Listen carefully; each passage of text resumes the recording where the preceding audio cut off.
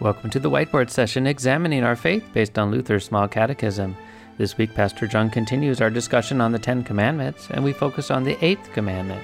You shall not give false testimony against your neighbor. Let's listen in. Welcome, everyone, to our continuing Whiteboard Sessions. My name is Pastor John here at Faith Lutheran Church in Moore Park, California. It's a blessing to be here with you as we continue along with the commandments. We are on the Eighth Commandment today, God's gift of a good reputation. Why don't we begin with a word of prayer? Dearly Father, we thank you for this time as we are living in the hope of the salvation that we have in our Son, in your Son, our Savior, Jesus Christ. Lord, bless us as we learn about the name and how important the name is to uplift and uphold as we love and serve our neighbors by our words and our speech. Bless us, O Lord, at this time, and may this be a great moment to see how we in this Christian life should live. And may this be a comfort knowing that we live through the gift of this gospel that you have given to us by your grace. For all these things we're thankful. We pray all this in Jesus' name. Amen. Amen. So, God's gift of good reputation. You shall not give false testimony against your neighbor. What does this mean? We should fear and love God so that we do not tell lies about our neighbor, betray him, slander him, or hurt his reputation, but defend him, speak well of him, and explain everything in the kindest way. Fear and love God. When we do fear and love God, there we defend, speak well, put the best construction on things, right? For our neighbor's name. We are called to love. You know, when we talk about, I always think of the lips. You know, this is, we talk about how we could hurt so many people by our hands, our feet, you know, our actions and all these things. But really, it's the lips that does the most destructive thing. I know in the liturgy, when we do like matins or vespers, it's, O Lord, open my lips and my mouth will declare your praise.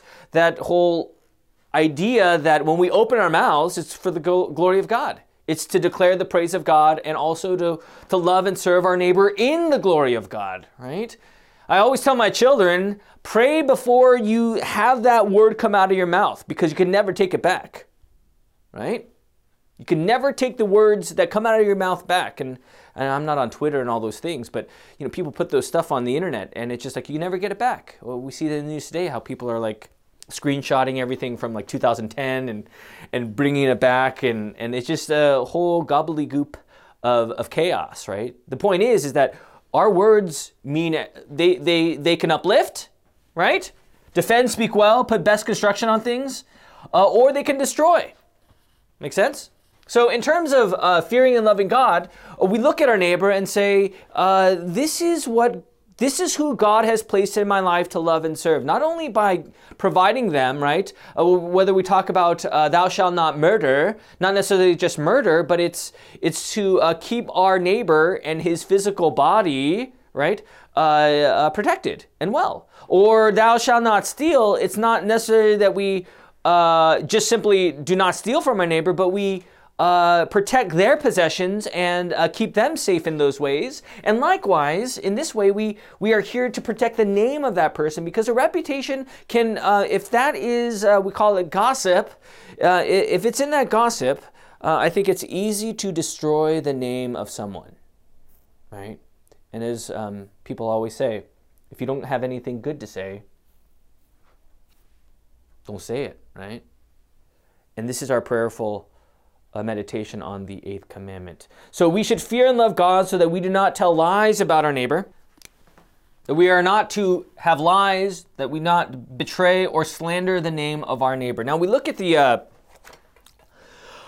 text here in our catechism, and we see some biblical references to what this looks like. Now again, when we speak of Jesus, and well, why don't we turn to this here? In Matthew 26, 59 to 21, we see the Jesus before Caiaphas and the council. And here we see, as it reads in 59, now the chief priests and the whole council were seeking false testimony against Jesus, that they might put him to death. false testimony, not true testimony, but false, right? In order to destroy the name of Christ, in order to put him to death, they tried, right? But it says right there in verse 60, but they found none. And though many false witnesses came forward, to no avail, right? And we see clearly that when we talk about the name, even the name of Christ being betrayed and slandered and lied upon, so easy do we use our own lips to put down our neighbors and to speak behind their backs. It's called water cooler talk, I believe. When everyone gets together, let's say at work, and they talk about the boss, or they talk about the coworker behind the back, and what's really happening there? Like, do we discern that? I mean, so easy do we gossip, don't we? Spread rumors. Why? Pride. We love to throw down others because it makes us feel good about ourselves, right? And we see right here, the lips is the source of the law. That the Lord's saying, use your words, use your speech for the benefit of your neighbor. To put the best construction on things and do not hide behind the veil, I'm just telling it how it is, but rather, how can I help this neighbor? Maybe they're dealing with something that is difficult, and maybe we should pray and speak to them directly. I mean, I don't know how many times, even as a pastor, you face those situations where, and I think not even as a pastor, I think everyone in life, you have a friend who comes to you and who is talking to you about this other person A over there, and you always ask them, have you talked to that person about these things?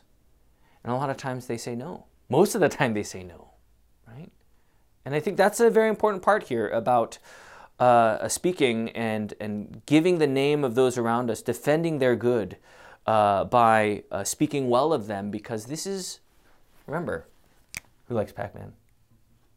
So difficult, right?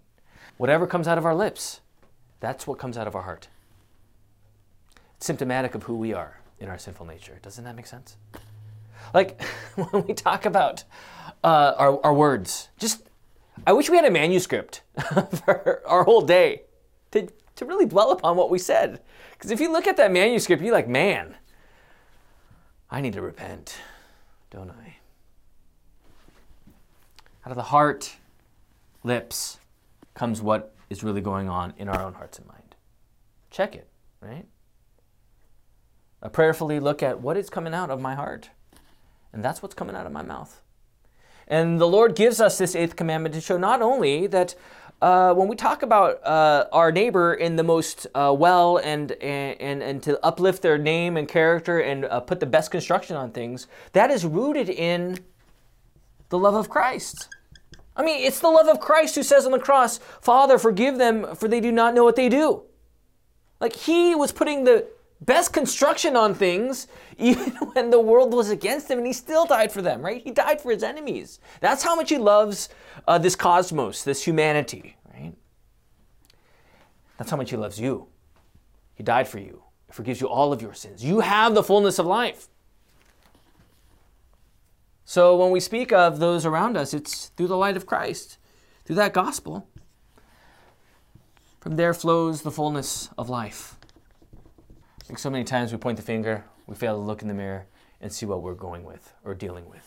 We look at another example in the Bible, Mark 14, where Jesus speaks well of the woman who anointed him. Now, in Mark 14, we see this woman who was using very expensive oil, and these people were pretty much blasting her for wasting this fine oil. I mean, this wasn't your cheap generic brand Best Value at the store. This was a precious oil anointing Jesus. And what did Jesus do? He defended her and her name. And that's what we're called to do as well. And though at times we're tempted to say, well, they are who they are, I'm just telling it how it is. Again, when we look at our own sin, we look at the grace of God, and we see how much he loves us. And though we fall short, he lays his life down for the sheep. And I think when we talk about our lips and our fullness of life and loving and serving, that is where we really center in on the fullness of the Word and the sacraments and what they give, so that in that life of faith, we give these words of joy, these words of peace, these words of best construction, so that they may outlift the name of our neighbor. Now, this is very key to remember, because when we do fall short, what do? We repent. We confess our sins, contrition. We have godly sorrow for what we have done with our lips, right? And there in faith, we rest on the promise of Christ, that is Jesus, the cross, the resurrection, the forgiveness of our sins, life eternal. That is where we go back again to the third use of the law, how we ought to live as Christians, not as going to earn to be Christians, but as Christians, as those who are paid for, as those who have the keys to eternal life. How do we love and serve? Not because it adds up to something, but because this is who we are. How can we love and serve our neighbor? That is to this fullness of life, joy and peace, that we use our lips for the glory of God and the glory of our neighbor. I don't know how many of you have ever used your words and how it has caused great destruction in relationships in your life, and how hard it is to bring those back. When you defame someone's reputation, how hard it is for that person to uplift their reputation again, right? And this is what we're called to do, to love and serve, and to put the best construction on things. And I pray you guys, as you live your life, as new Christians, as long-lived Christians, that you may know that your words, they mean a lot. And pray upon it. Pray the Lord will give you the wisdom and faith to use your words in light of what God has given to you in this Christ. And to use your words in faith to uplift the neighbor and bring them great joy in their reputation. May this be your study as you, and I encourage you to go through the catechism here about God's gift of good reputation, and to dwell upon this in your meditations. I think that's pretty much it here. Blessings on your study here, but I guess we'll conclude here with 1 Corinthians 13. It reads, "Love bears all things, believes all things, hopes all things, and endures all things." 1 Peter 4, "Love covers a multitude of sins." And therefore we love by these very words as we give a glorious testimony to those around us. Blessings, and you all have a blessed day. Adios.